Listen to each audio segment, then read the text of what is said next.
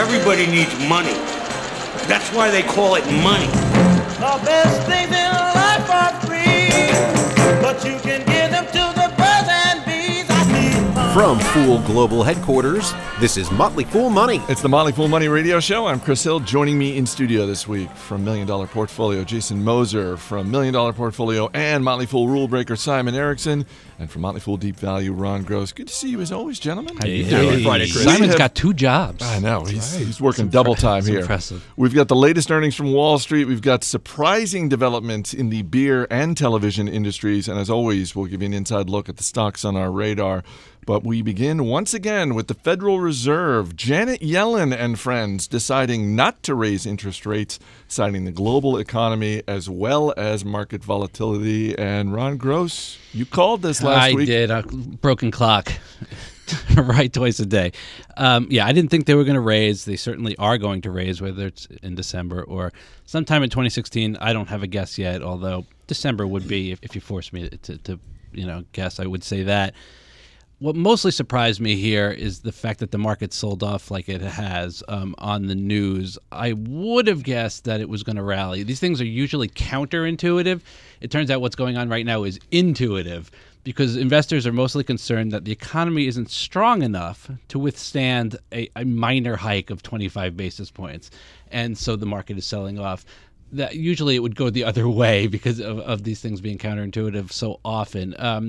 I understand that a bit, but I think it's more just so the timing wasn't right. It's not really that the economy isn't strong enough to withhold it yet. It's just there's things that are a little shaky right now. Some things aren't as perfect as the Fed would like them to be. Let's give it a few more months, and then I think we can go. But Jason, one of the things you said last week is, boy, I really hope they're not going to use market volatility as a reason not to do this, and that's kind of part of the reason here. That was part of the reasoning, and I can't say that I agree with it, because by that logic, then the powers that be could just introduce some significant volatility every time this decision comes up, and it just kind of keeps on repeating itself. But I think that all in all, this is probably the easy way out at this point. They came up with some reasonable justifications besides just the market volatility. I think with inflation still low, and it seemed like inflation was a big theme of Ms. Yellen's talk after. This is something, it's not a matter of if, it's a matter of when. I will say, to Ron's credit there, picking it right. I caught him outside last week flipping a coin, and I heard him say, okay, heads they'll raise, tails they won't. So it must have come up tails, right, Ron? Exactly. But no, I think what will be interesting to watch here is because it sounds like maybe a rate increase will come at some point before the end of the year. It'll be interesting to watch the inflation numbers, because that's kind of what they're really pegging this to. And if inflation remains low, and there's reason to believe it could, how long will this actually drag out? Well, first of all, congratulations, Ron Stradamus over here, calling this. Very, very nicely played. From my rule-breaking perspective, I think it's very interesting, how investors are putting money to work in companies instead of bonds right now. And so you've got all this cheap money, and I think that's fueling innovation. You couple cheap money with crowdfunding, there's a lot more companies that are launching right now. Couple that with private equity money out there as well, and the internet, and there's cheaper way to scale and to sell products these days. I think this is a great time to be a rule breaker with cheap money out in the economy. Beer stocks on the rise this week on reports of a potential mega merger. Anheuser-Busch InBev is talking to rival SAB Miller about a merger that would combine the two biggest beer makers in the world. The result would be a $250 billion company producing Budweiser, Miller Lite, Corona, and a host of other brews. Simon, why are they doing this? Anheuser-Busch InBev is already on top of the heap. Why would they look to merge with their number two rival? Well, I'm glad you named some of those brands, which hopefully some of our listeners are drinking while they're listening to this programming. But there's two keys in this industry. I think one is distribution, and the other is appealing to consumer tastes. First, looking at the distribution side of this, InBev, before this would go through, accounted for about 21% of the beer market share globally. Add in that SAB Miller is about 10%. You've got a behemoth in the industry, 30% market share globally of beer distribution out there.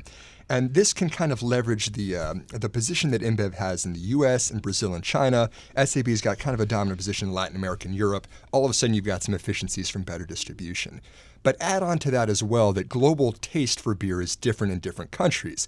For example, Budweiser is a premium beer in China. We might not think of it here. Wow. Some of us might. I don't know.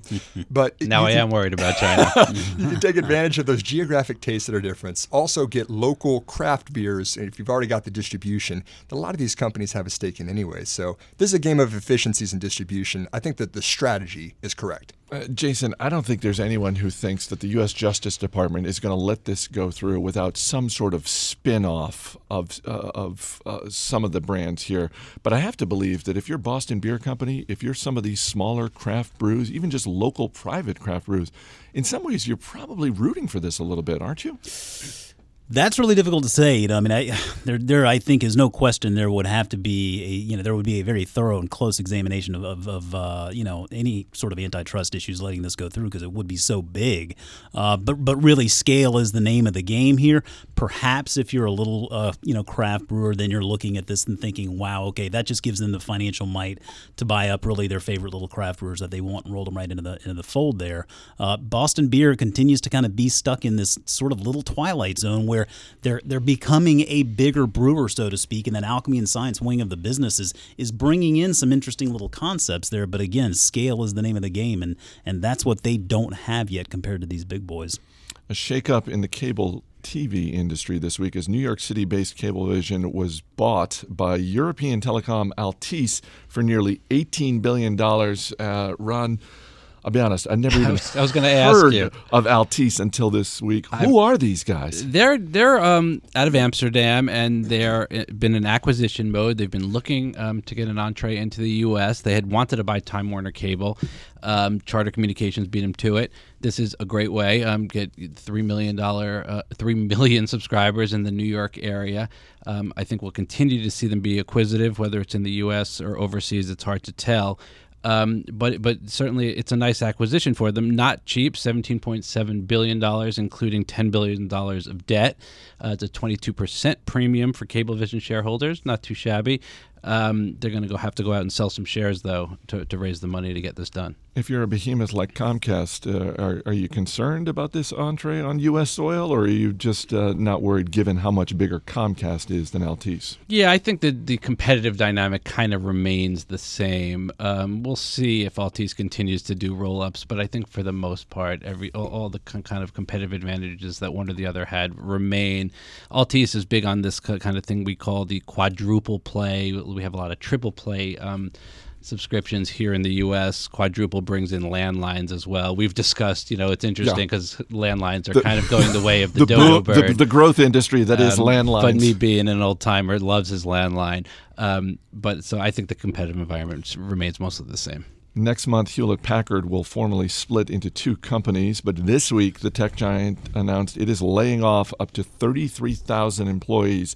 And Jason, this is in addition to the 55,000 jobs that HP had previously announced it was cutting. I think that's probably what really stoked the Fed's decision this week, right? I mean, it was this news easily. I mean, it's just jobs are going away here.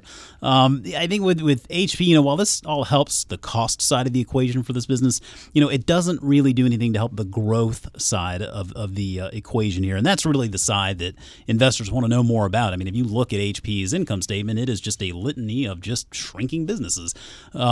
So this is interesting. I mean, looking a little bit closer to the income statement there, this is a fascinating business, and when you look at restructuring charges. Now, by nature, restructuring charges are supposed to be one-time expenses. When you look at Hewlett-Packard's income statement, it's not the case here. You go all the way back to 2001, and every year they have had some very healthy restructuring charges that have totaled almost $15 billion up to this point. And I think that with this restructuring, of course, we're going to see more of those going forward. It's no surprise the stock has been a dud over that same period of time.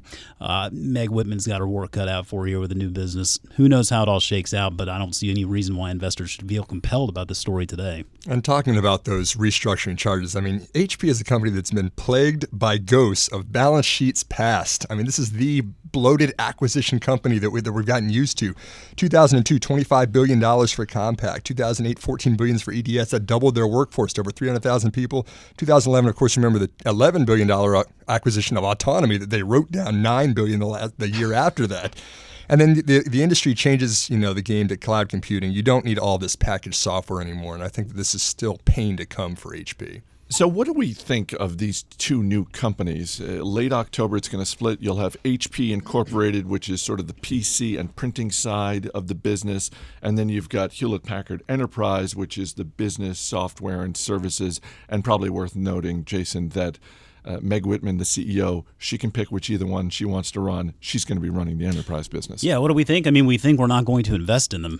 That's basically it in a nutshell. I mean, again, I just don't see any compelling reason. This is like the company that tech just has flown right by, and they seem so antiquated at this point in sort of this new age of cloud computing and data storage. So I don't know that Hewlett-Packard has the chops to necessarily compete so effectively in today's world, regardless of cost cuts, regardless of spinning off the business. This is still one that I just don't see any compelling reason at all to be a part of it. Coming up, the return of a legendary restaurant innovation. Stay right here. You're listening to Motley Fool Money. Yes, money in my pocket. Welcome back to Motley Fool Money. Chris Hill here with Jason Moser, Simon Erickson, and Ron Gross. Oracle falling a bit this week after first quarter revenue came in lower than expected. Ron, we were talking about cloud computing earlier in the show, and I think if you're looking for a bright spot in Oracle's business, it's probably the cloud division. It's a lot of the same themes we were talking about with Hewlett-Packard. You're right. Cloud business is doing quite well. Revenue up 29% in the latest quarter for that segment. However, that's only 7% of the business. The legacy business, which is the software licensing, is the problem here. That fell 16%. If you take out currencies, which is affecting this company as it is with most, it's only 9%. But still, we have a problem in the legacy business, and Oracle knows that, and they're desperately trying to reinvent themselves as a cloud company. And they're doing a fine job, as I said. They've been spending a lot of money building out these data centers, and that's almost done. So you probably will start to see margins increase going forward, but again, only in that small segment. This is the second largest business software company in the world. Do they need to at least consider taking a page out of HP's playbook and think about, hey, maybe if we split our business in half in some way, we're going to do better for shareholders?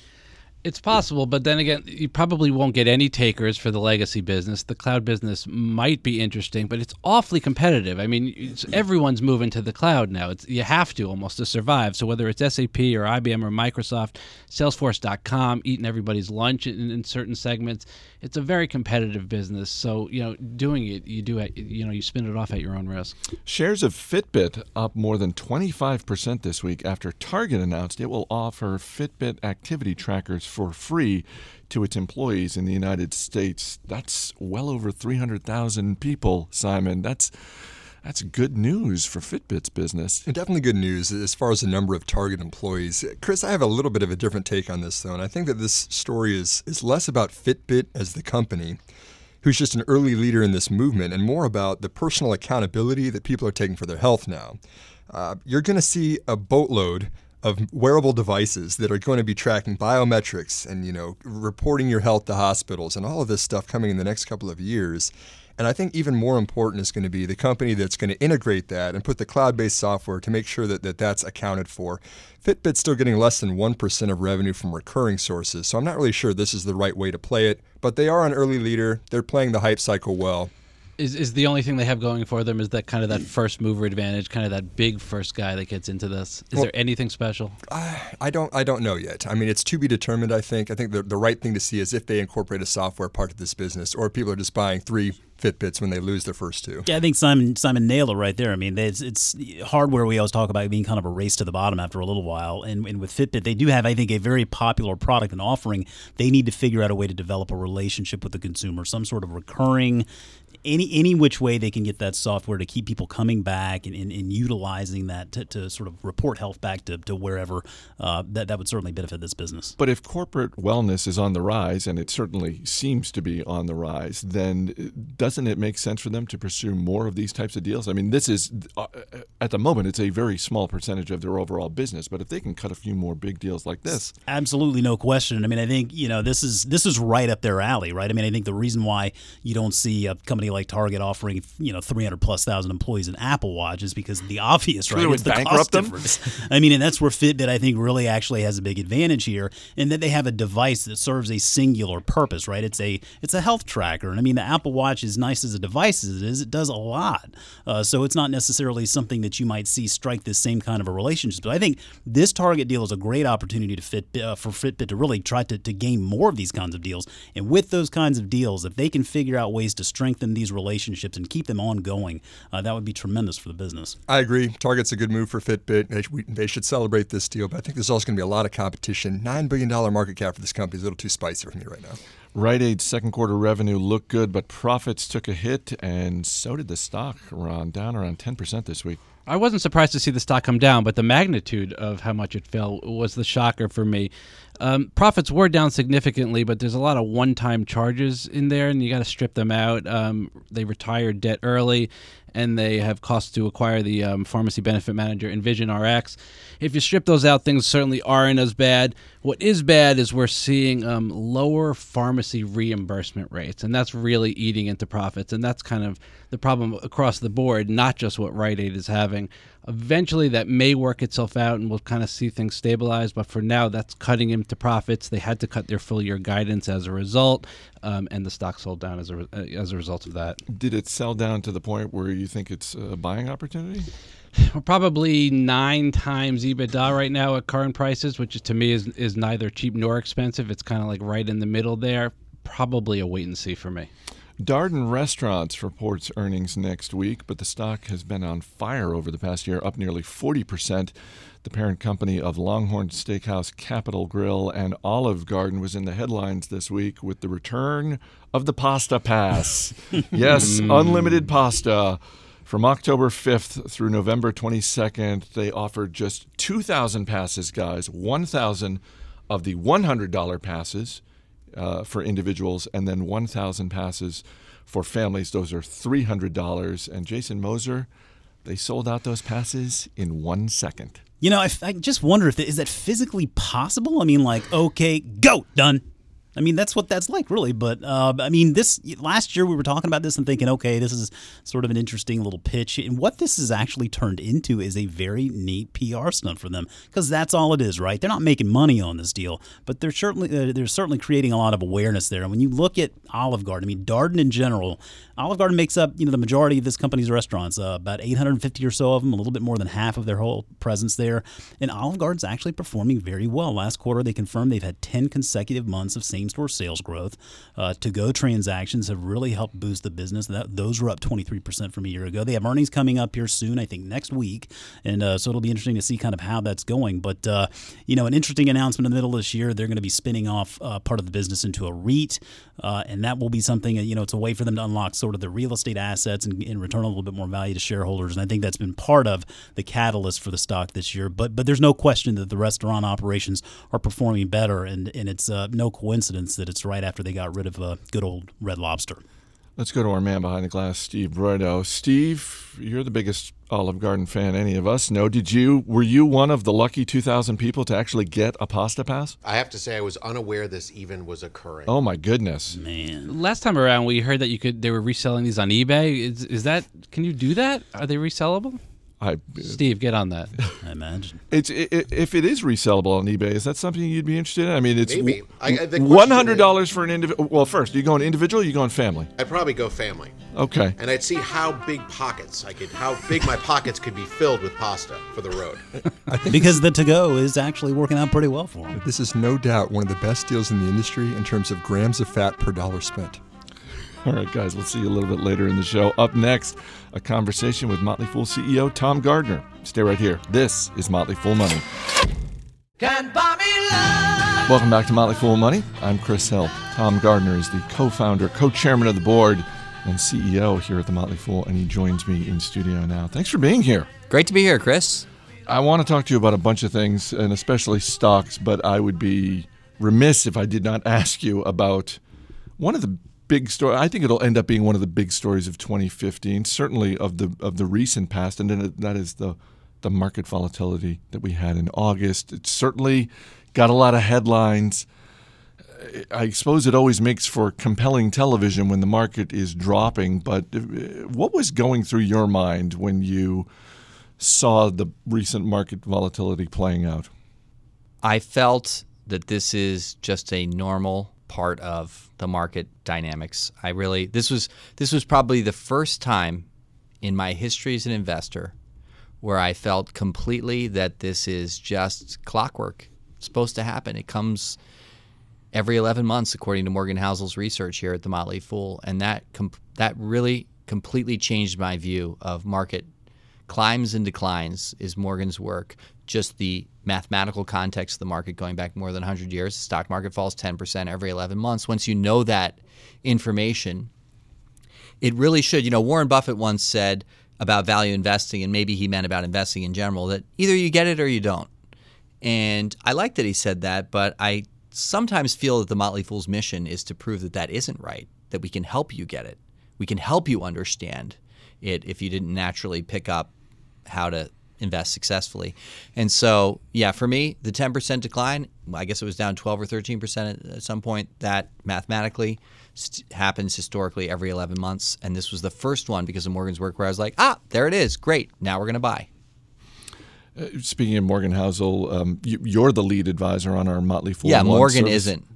Yeah, Morgan isn't. He is not. Well, he is working with you on the Motley Fool One service, and there's a new. He works for me in the Motley Fool One service. The initiative is called Mindset, and it really gets to one of the things you were talking about, which is just sort of the emotional part of investing, which, as we've seen recently, that can be tough. I mean, we're not robots. We're human beings, so emotion is a part of this. To what extent, if any, do you think emotion can be a positive thing for our investment thinking? Well, Warren Buffett, another quote that we know is that he feels that the reason he succeeded and turned a couple $1,000s into tens of billions of dollars over his life as an investor is because he learned how to manage his temperament. Not, as people sometimes say, he gets to meet with executives. He has so much money. Actually, some of those things work against him. Now he's so large, it's harder to succeed. What has worked for him is that in the darker periods of 2008, 2009, there's Buffett coming on TV and making big investments and saying this is a great time to invest, when the natural reaction is to be horrified, not just about the stock market, but wow, is capitalism collapsing around us, and Buffett is buying. By the way, when Buffett first came out and said, now's a great time to buy, the market fell another 20% after he said that. And I do remember some people going out and saying, he's conflicted. He's trying to talk up his book. He's just buying, and he's buying all the way down because he's getting those discounts. So I think that Morgan's work, when we look back on it 5 years from today, he's leading Mindset as a component of Motley Fool One. I think we'll look back and say that was one of the greatest contributions for investors that work with the Motley Fool that we've had in our 20-plus years in business. The landscape has changed a lot in the financial services industry over the last 20-plus years since you and your brother David started the Motley Fool. Tell me about your crystal ball. When you think about the next 20 years, how does the future of financial services look to you? First thing is I think it's going to entirely move online. So I think the frequency with which somebody will meet a teller at a bank rather than go to the ATM, or meet a financial advisor in an office rather than sign into a mobile app or a site online, I think that the decline of the traditional relationship with financial advisors is going to quicken and be dramatic over the next 5 to 7 years. When you start looking out 5 to 10 to go to 10 to 15 years, I think that more and more of the problems we're trying to solve in our financial lives, all of us, are going to be automated. I think it's very easy to select a smart credit card. I think it's very easy to select some foundational ETF and index fund investments to get started with. I think that tool could also have behavioral components that are helping your portfolio to be managed. You're getting warnings and alert like, no, you're inclined to sell right now, but historically this would actually be the worst time to sell. So I think that financial services will become an app. Just like Tim Cook recently said television is becoming an app, your Netflix app or your Amazon Instant Video app. I think that finance entirely is becoming an app. And when you go out 20 years, I would say all the things that we're hearing and thinking about driverless cars, I think that the children who are born 20 years from now will have easily the option to have their entire financial life automated online for them, all trackable, transparent, all 90% less expensive than it is today, and very highly personalized for people. So, and that will bring a lot more stability into people's lives. That is a huge triumph for humanity if we can get people to have the right decisions being made in their financial life if they don't have an interest in learning or mastering it themselves. Let's go back to Tim Cook for a second, because earlier this week he went on Stephen Colbert's show, talked about a bunch of things. One thing he would not talk about or address directly was the question that was put to him about whether Apple is in fact working on a self-driving car. When you think about the prospect of Apple with all the cash they have on the balance sheet working on a driverless car, what do you think that means for Google, or for that matter, for a company like Tesla Motors? Or Uber, even. I find it, when I think about my quarter century as an investor, I will say that it doesn't sound necessarily convincing and devastating that it will win, because there is a reality in open markets, which is that those for whom that is the only thing they do, like they are only making driverless cars, or they are only making a cup of coffee, or they are, I mean, there have been category killers that are so much smaller than their large competitors, and they just climb their way up. I mean, if you think about Costco versus Walmart, there would be no reason to think Costco could compete with Walmart, but they mastered what they did. They created a subscription approach to retail, and then Walmart came out with BJ's and tried to compete, but they just drove straight ahead on that. So I would say if you wanted to compete with Apple on driverless cars, it should be the primary thing that you do, not a laboratory research project inside your company. So that would cause me to slightly lean towards Tesla and Uber as the companies that may become the serious frontrunners on electric cars that are driverless, and all of the energy battery supercharger work that Tesla has done will be a real advantage, which could mean that Uber or Tesla is acquired by Google or Apple, given their balance sheet. But I would bet more on those innovators mastering it than Apple and Google dominating as one of many different business lines they have. You're listening to Motley Fool Money, talking with Tom Gardner, CEO here at the Motley Fool. Let me ask you about a few of the stocks that are in the Everlasting portfolio that you run. And I'll start with one that I own, and that's Chipotle. And in general, I'm a happy shareholder of Chipotle. And yet... Oh, gosh, I was like, okay, good. This is good. And yet I see that they are taking this, what I consider to be maybe too methodical approach to rolling out new concepts. They've had the Shop House Asian cuisine concept. You wish it was going faster. If we're going just faster. The fact that it's only a few months ago that they opened their very first location in Chicago. When you think of a city of that size, I'm curious, when you look at the way Chipotle is managing their business, what stands out to you? Well, there's always the possibility that the leadership team is not being aggressive enough, and they're not taking enough risk. But I would say in this category, my two greatest investments in restaurants have been Chipotle and Buffalo Wild Wings. I own both of them today, and they're both debt-free balance sheet.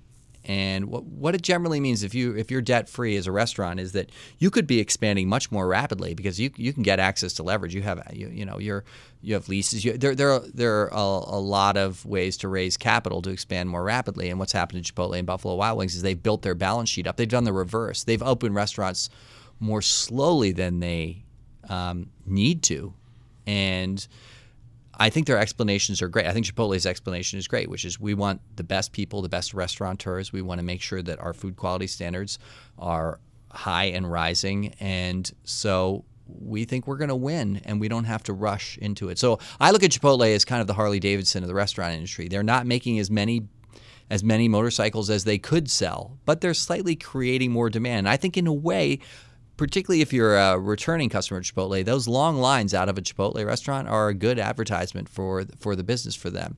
I think they probably to cross the chasm to an even more mainstream business is just to continue to reinforce to people those lines move quickly. You get in that line, you'll be done in 7.5 minutes. Like if they had a clock or something that indicated, because I imagine there are some people that walk by that and are thinking, no, I'm not going to waste my time there. So overall, I like the pace at which they're growing. I disagree with you on that, Chris, among so many other things.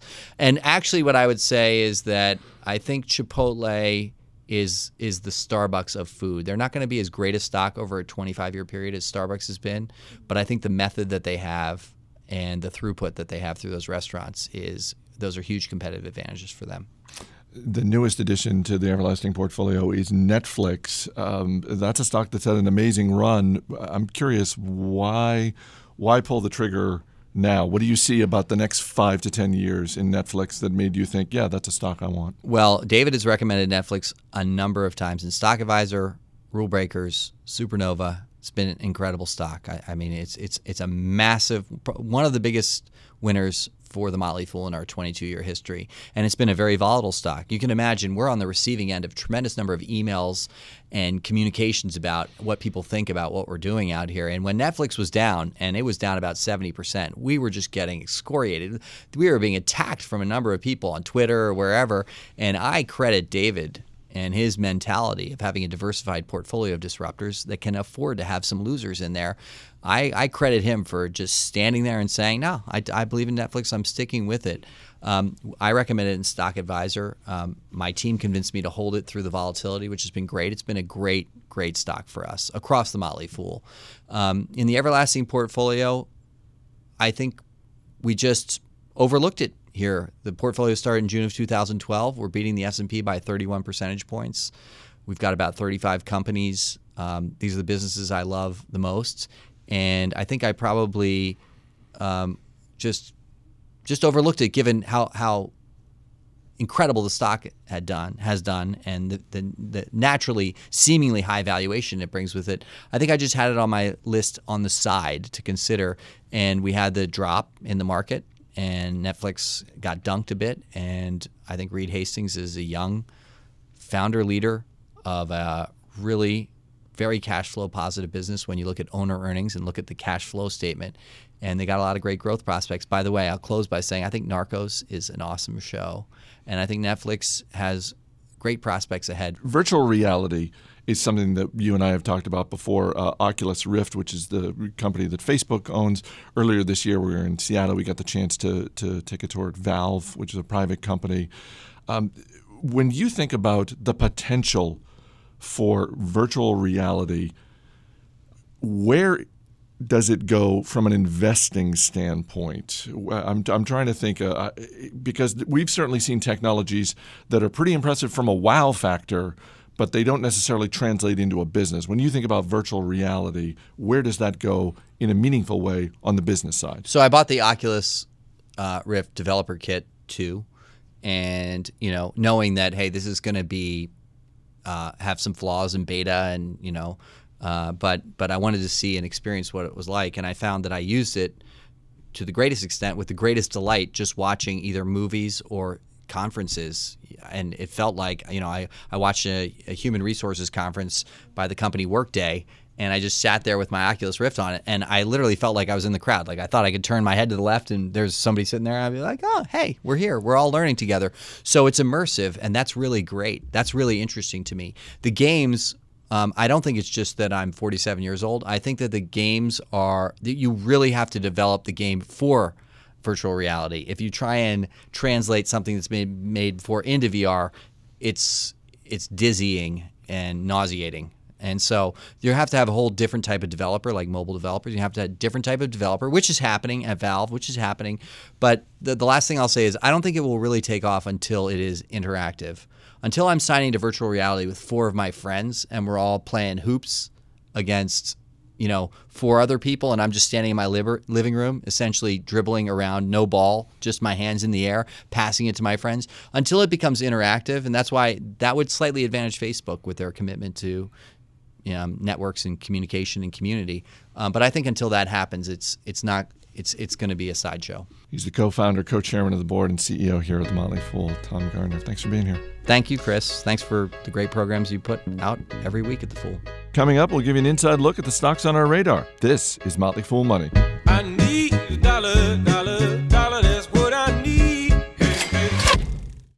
Somehow my finances will grow with the interest I show. As always, people on the program may have interest in the stocks they talk about, and the Motley Fool may have formal recommendations for or against. So don't buy or sell stocks based solely on what you hear. Welcome back to Motley Fool Money. I'm Chris Hill. Joining me in studio once again, Jason Moser, Simon Erickson, and Ron Gross. Guys, time to get to the stocks on our radar this week. And our man Steve Broido behind the glass will hit you with a question. Ron Gross, what are you looking at? I'm looking at Xcera, Xcra, a brand new, literally brand new watch list stock for deep value. They're a manufacturer of test equipment for semiconductor and other industrial and electronics equipment. Tiny company, only a $340 million market cap, but solidly profitable, great balance sheet, only 5.5 times EBITDA, looks cheap, no growth really baked into the current stock price. So if they can put up any kind of growth into the future, the stock really does look cheap. What I need to spend time on is saying, how are these guys different than a lot of the competitors out there, some of which are much larger than them? And if they don't have a competitive advantage, then that's where we start to worry about that future growth. So that's my next move. Steve, question about Xcera? How do they calibrate their testing equipment, Ron? Well, Steve, I'm so glad you asked. It has to do with mercury. It's all about the mercury. I have no idea. I have no question about this company. This makes no sense to me, but it sounds very cool. They sell to, semiconductor companies like Analog Devices, Intel, Texas Instruments, who need to, calibrate and test the reliability of their semiconductor equipment. You got to figure they got calibration experts on hand, right, Jason? Of course. I mean, that's the name of the game, right? If you don't have a calibration expert, where are you? What are you looking at? So kind of in line with what we've been talking about today with healthcare, a little company called Teladoc. Ticker is TDOC. This is a company I've been keeping an eye on this summer as they went public. But Teladoc provides telehealth services via mobile devices, the internet, video, phone, to clients and their customers in the United States. So think about internet and disrupting the healthcare industry. Basically, you're seeing your doctor via, internet, more or less. To me, I think we can all agree the doctor's office visit is one of the most inefficient and time-consuming processes on the face of the planet. And so Teladoc is leveraging medical expertise around the world or around the country to impact consumers all over the country. Ibis World pegs this market today at around $650 million in revenue. They see annualized growth taking it to about $3.5 billion in revenue by 2020. And Teladoc's the market share leader. They have 4,000 big clients, think employers like Home Depot, insurance companies, yada, yada, yada. That gives them about 11 million unique members, and it is growing. So it's certainly one that has piqued my interest in and that I'm going to be looking further into. Steve, question about Teladoc? Is cybersecurity a big concern for these folks? Cybersecurity is a big concern for everyone these days, Steve. You got such a better question than I did.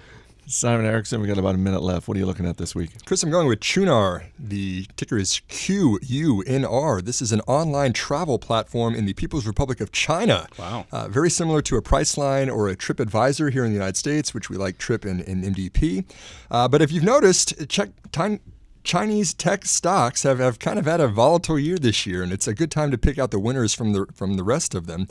Qunar, is building a mobile platform that kind of appeals to the growing Chinese middle class. They're growing sales over 100% year over year, and more than half of that is coming from mobile. I think it's this mobile platform that's going to be really interesting because there's now 15 cities in China that have more than 10 million people apiece in them. So it's going to be more people booking more vacations, hotels, flights, and stuff like that on the mobile platform. They're 47% owned by Baidu, who's very interested in this space right now. I think it's a winner. Steve? Where would you go in China if you could go anywhere? I would go back to Shanghai, which is one of my favorite cities to visit in China.